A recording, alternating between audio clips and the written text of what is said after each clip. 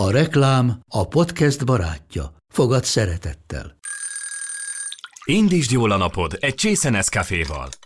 Élvezd minden reggel a gondosan pörkölt kávészemek telt ízvilágát, az Európában 100%-ban felelős forrásból származó kávéból készült Nescafé klasszikkal.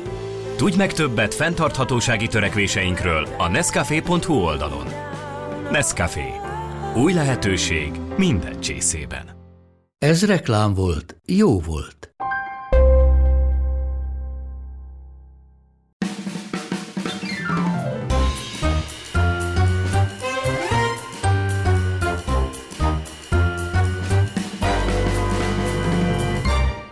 Icinger Szonya vagyok, üdvözlöm a hallgatókat, ez itt a Sunday Brunch, a mai vendégem pedig egy feketeöves társalkodó, Vártai Lucia. Szia, Lucia. Üdvözlök mindenkit, szia. Mi van veled most? Köszönöm. Ugye én ott leakadtam, hogy Szilárd meghalt. Igen, az most volt 5 éve. Igen. Azóta mesélj, mi történt veled? Ha össze tudom foglalni ezt. A lényeg, hogy fel kellett ocsudni, és másnap is kellett időjárás előrejelzést készíteni, mert szerződéses partnereinket természetesen nem hagyhattuk cserben, és a szolgáltatási vezetőnk Aigner Éva, a nagyobbik lányunk, akkor is az volt, azóta is az. Készítjük az EUMET időjárási portált, az eumet.hu-t, tehát mindig összetévesztik, azt hiszik, hogy netről van szó, de ez az európai meteorológia, tehát egyébként a világra készítünk, mert hiszen a Himalája megmászására is készítettünk előrejelzéseket, mert volt, aki ott került bajba, és úgy találtak meg, hogy műholdas telefonon adjunk segítséget, és volt, aki eleve úgy készült, hogy majd tőlünk kéri az előrejelzést. Ez azóta is megtörtént, bár egy idő után nagyon kemény főnökké váltam, mert hogy ez a magáncég, a saját cégünk 30 éves, és amit nem akartam tovább folytatni, az pont a hegymászóknak, az expedícióknak való előrejelzés. Voltak ott is nagyszerű élmények, mert a magyarok a világ 8000-eseimből legalább 8-at velünk másztak meg, úgyhogy nekünk sikerült őket hozzásegíteni, amikor szót fogadtak. Mert voltak olyan alkalmak, amikor hosszasan készítettünk prognózisokat, ők az akklimatizációs túráik során ellenőrizték, hogy abból hogyan következik be, mi az, ami nem volt megfelelő, és ezért mire ők elérkeztek a akkor go, csúcsmászás, addigra mi kicsiszoltuk, tökéletessé faragtuk a modellek hibáit, és a kalibrálást elvégeztük. És volt olyan, amikor azt mondtuk nekik, hogy nagyon gyorsan pattanjatok föl, mert tudtuk, hogy ki az, aki képes rá, és utána nagyon gyorsan gyertek le, ott ne tököljetek a hegycsúcson, és ne lóbáljátok a lábatokat, hanem fénykép, zászló, stb. Lefelé. És bizony egy ilyen alkalommal megtudtam, hogy vigyorogva mondta, hogy hát, akkor még bevártam ott a Danit, és itt tovább mondtam, hogy micsoda? Igen, hát lefelé már aztán igen, feltámadt a szél, elkezdett havazni. Tehát az idegeim nagyon nem bírták azt, hogy az ő életük volt a tét.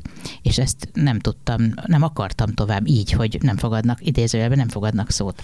Rossz gyerekek. Hát nem, csak nem vették eléggé komolyan azt, ami nekem egy hónapos álmatlanságot okozott, mert ugye ott 7,5 óra időeltolódás van. Azaz, amikor éppen szükségük volt az információra, az akkor volt, amikor én alhattam volna. Úgyhogy így aztán egy hónapos kómában segítettem őket, és természetesen szponzorációban, tehát térítésmentesen, és ebből nekem elegem lett, és amikor bekövetkeztek később 2 év múlva a halálesetek, akkor azt mondtam, hogy de jó, hogy nem voltam ott a számítógépnél, amikor ez bekövetkezett. Úgyhogy nagyon szépek voltak ezek még egy gondolat. A magyar stábhoz átment az indiai hadsereg kapitánya, Chandler kapitány, mert az volt a feladat, hogy másszák meg a Himaláját. A lényeg, hogy meg is tették, úgyhogy a csomagunkban az kipipálva számukra, de egy csomóan levonultak a hegyről, mert azt hitték, hogy már nem lesz időjárási ablak, viszont a magyaroktól, az ő sátrukból, az előrejelzésünkből tudták, hogy de, még egy lesz. És amikor megmászták, és visszajöttek, akkor Chandler kapitány írt nekem egy nagyon szép e-mailt, úgyhogy azért is van egy meghívásom Új Delhibe, csak éppen nem tudok eljutni, mert hát mikor van én nekem arra idő, de ki tudja, lehet. Tehát akkor működik a közösen létrehozott vállalkozásatok, ez oké? Nem akarom elengedni, mert Szilárdnak tartozom ennyivel. És ez működik, úgyhogy 6,5 éve rádiózunk.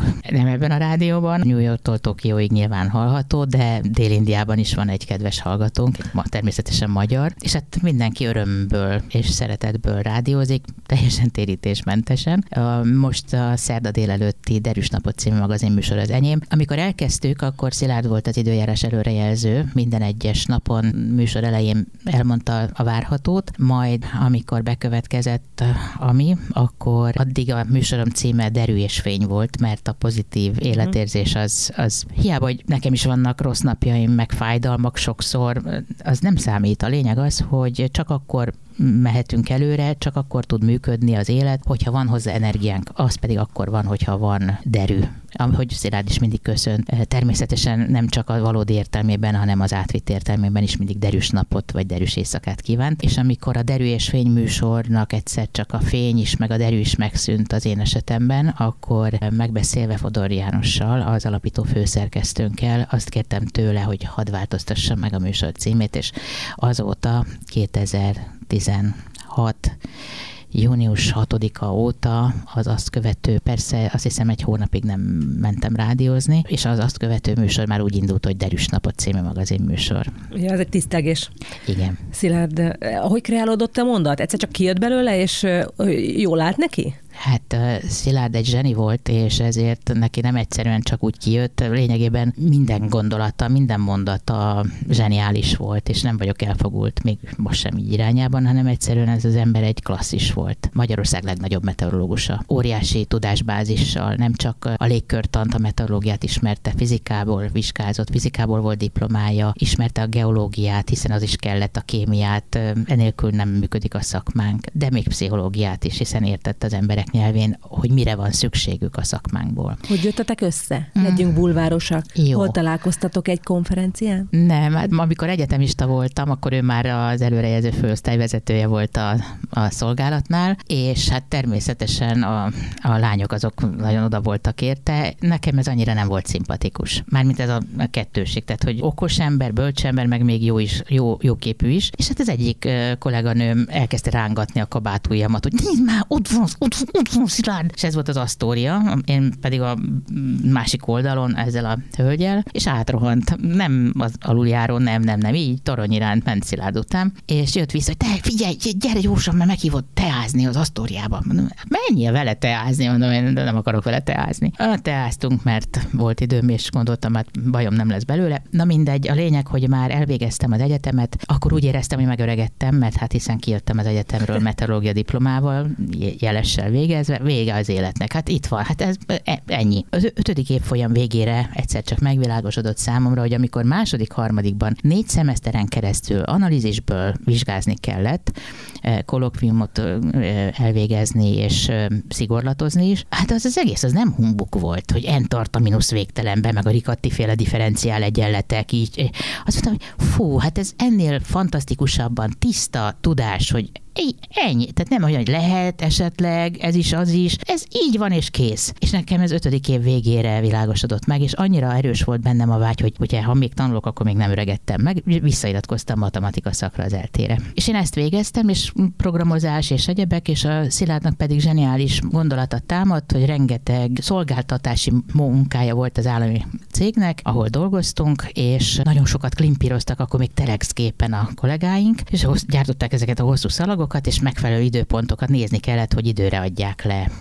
Ezek a ipar, a mezőgazdaság, stb. Területek. Már én akkor sem értettem egyébként, hogy van ez, hogy egy állami intézmény közpénzzel működik, és közben azzal a közpénzzel üzletel. Tehát valahogy úgy nem. Aztán utána az uniós csatlakozás után megvilágosodott, hogy ez tényleg így van, hiszen az unió alapokmánya, a Lisszaboni szerződés, ezt kimondja a 87-es cikkeiben, egy tagország nem ad közpénzt közintézménynek üzletelni, mert megsérti az unió valamennyi magáncégének a versenysemlegességét. Hát én ezt próbáltam 2003 óta valahogy tisztázni, és mindig kértem a megfelelő nagyembert, hogy nem kérek semmilyen előnyt, én csak a hátrányom megszüntetését szeretném, hogy ne úgy legyen, hogy én egy kvázi multi államilag dotált és államilag védett valakivel kelljen küszködjek, hanem hát végezze ő csak tisztán közpénzen a közfeladatát, azaz mérje meg, hogy hány fok van, meg nagyon gyorsan tegye ki a saját lakosság felé működő honlapjára, hogy láthassd, hogy hány fok van,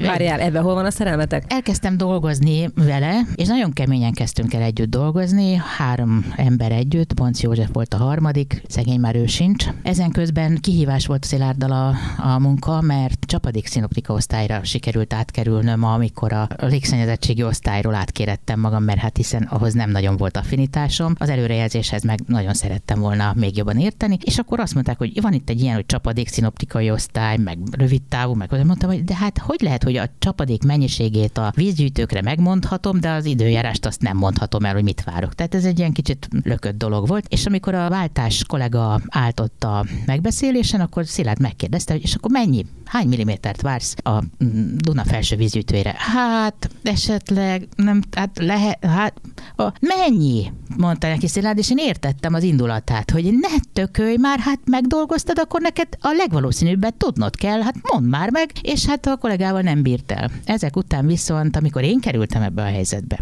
nekem szegezte a kérdést. Ugye mi csak kollégák voltunk, semmilyen érzelmi szál nem volt. Sőt, inkább egy kis visszataszító érzés, mert amikor a munkát közösen folytattuk, akkor én voltam a telefon emelgető, miközben végeztem a programozói feladatot is. És akkor Jurika vagyok, Erzsike vagyok, Marika, Szilárd, csinálj már valamit, ezeket a nőket, tüntesd el. És azt mondja, hát ne törődj vele. Tehát eszem ágában nem volt vele érzelmi szálakat megpendíteni, sőt, inkább taszított minden. De közben megkérdezte tőlem, hogy na, és akkor hány milliméter a Tisza felső vízgyűjtőjén? Mondtam, hogy 5. Hát 5? Mondom, igen, 5. Tényleg 5? Mondom, annyi. És tehát, hogy mit képzelsz, majd én itt elkezdek neked dadogni, és tényleg 5-öt vártam legvalószínűbbnek.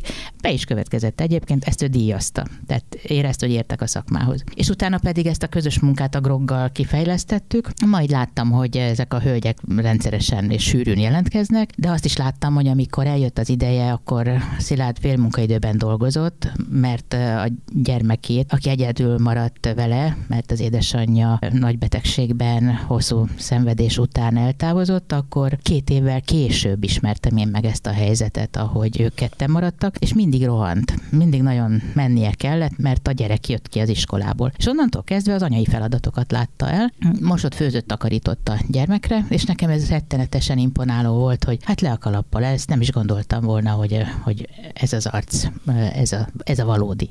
És egy alkalommal úgy gondoltam, hogy hát kéne ennek az embernek egy kis pihenés, és mondtam neki, hogy de Szilárd, én a hétvégén elmegyek kirándulni, gombát szedni a vértesbe.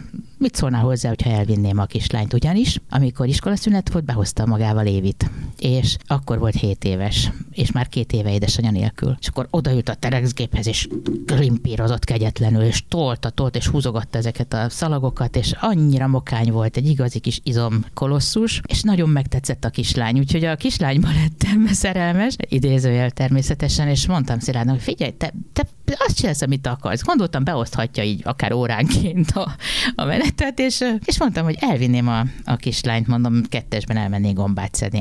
Nem, van egy feltételem. Mondom, hát, és az mi? Hát, hogy én is jövök.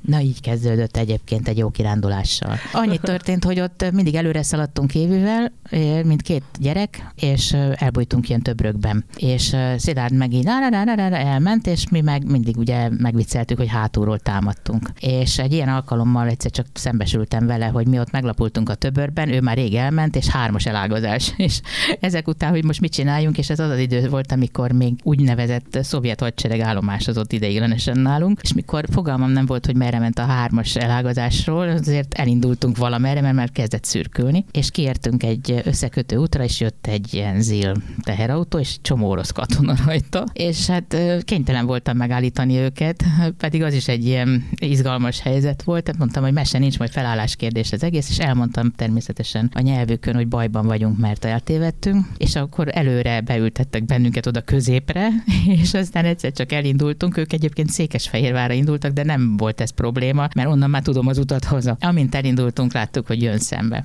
autóval, és akkor szóltam az embereknek, állj, itt van. Ezt sokáig emlegette.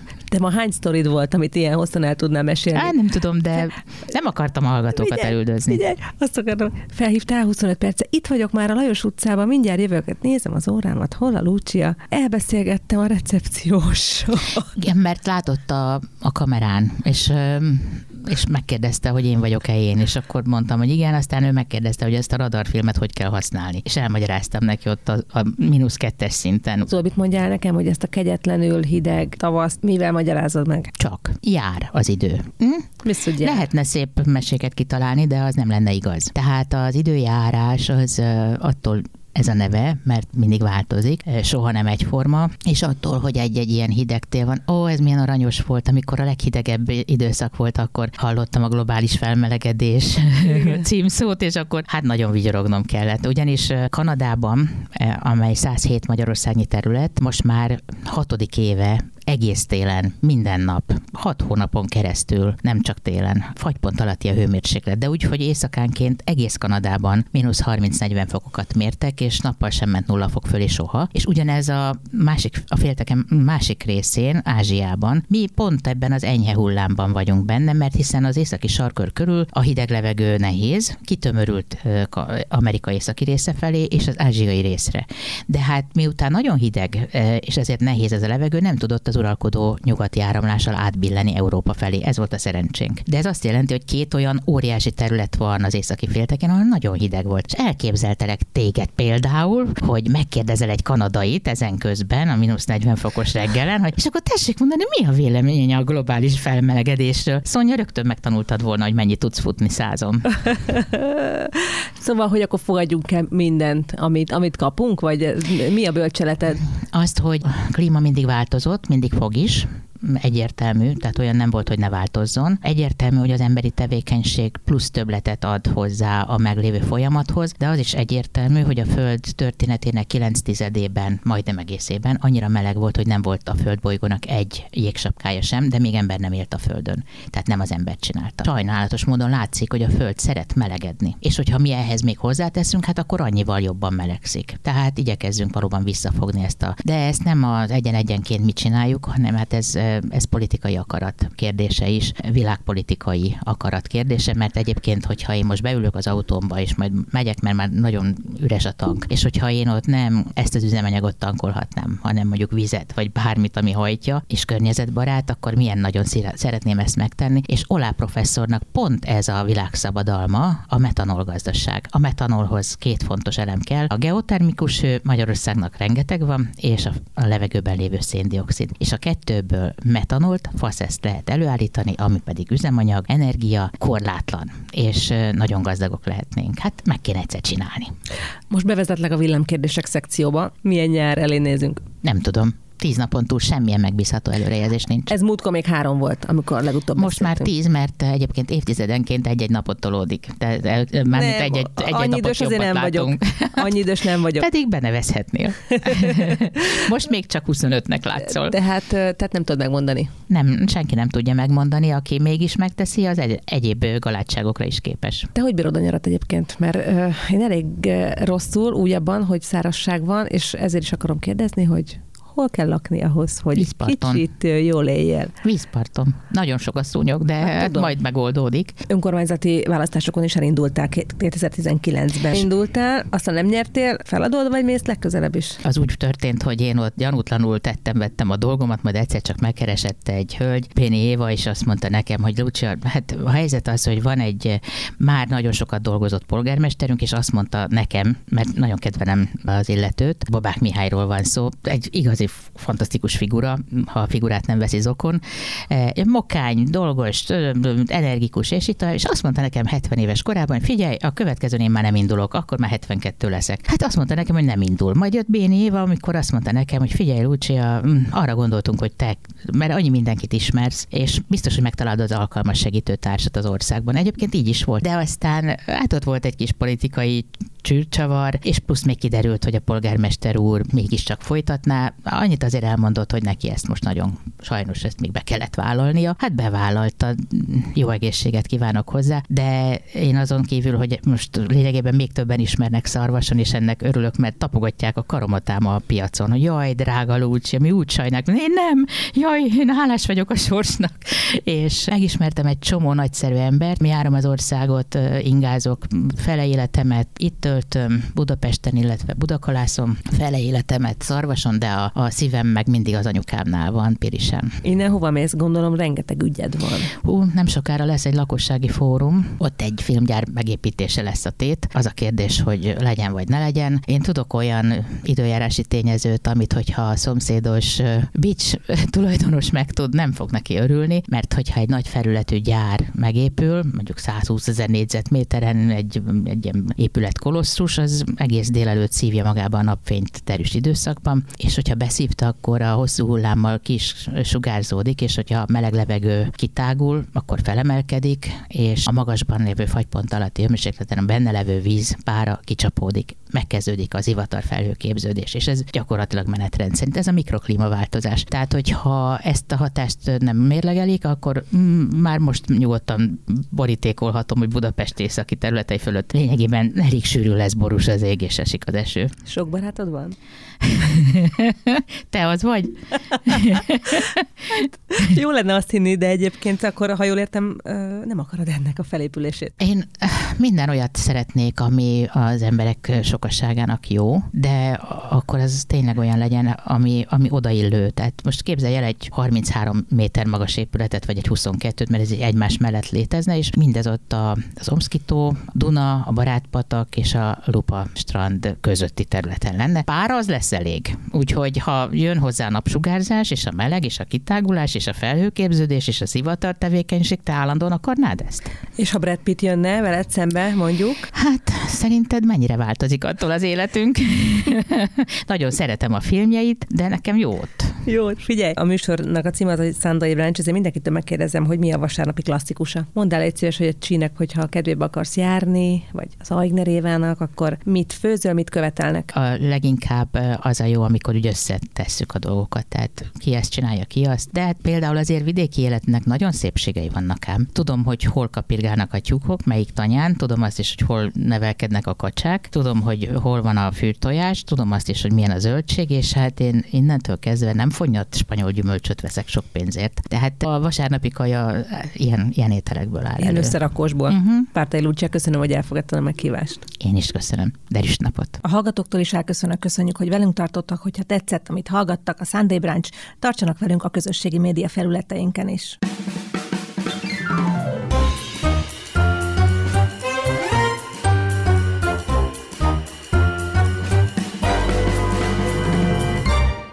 A műsor a Béton partnere.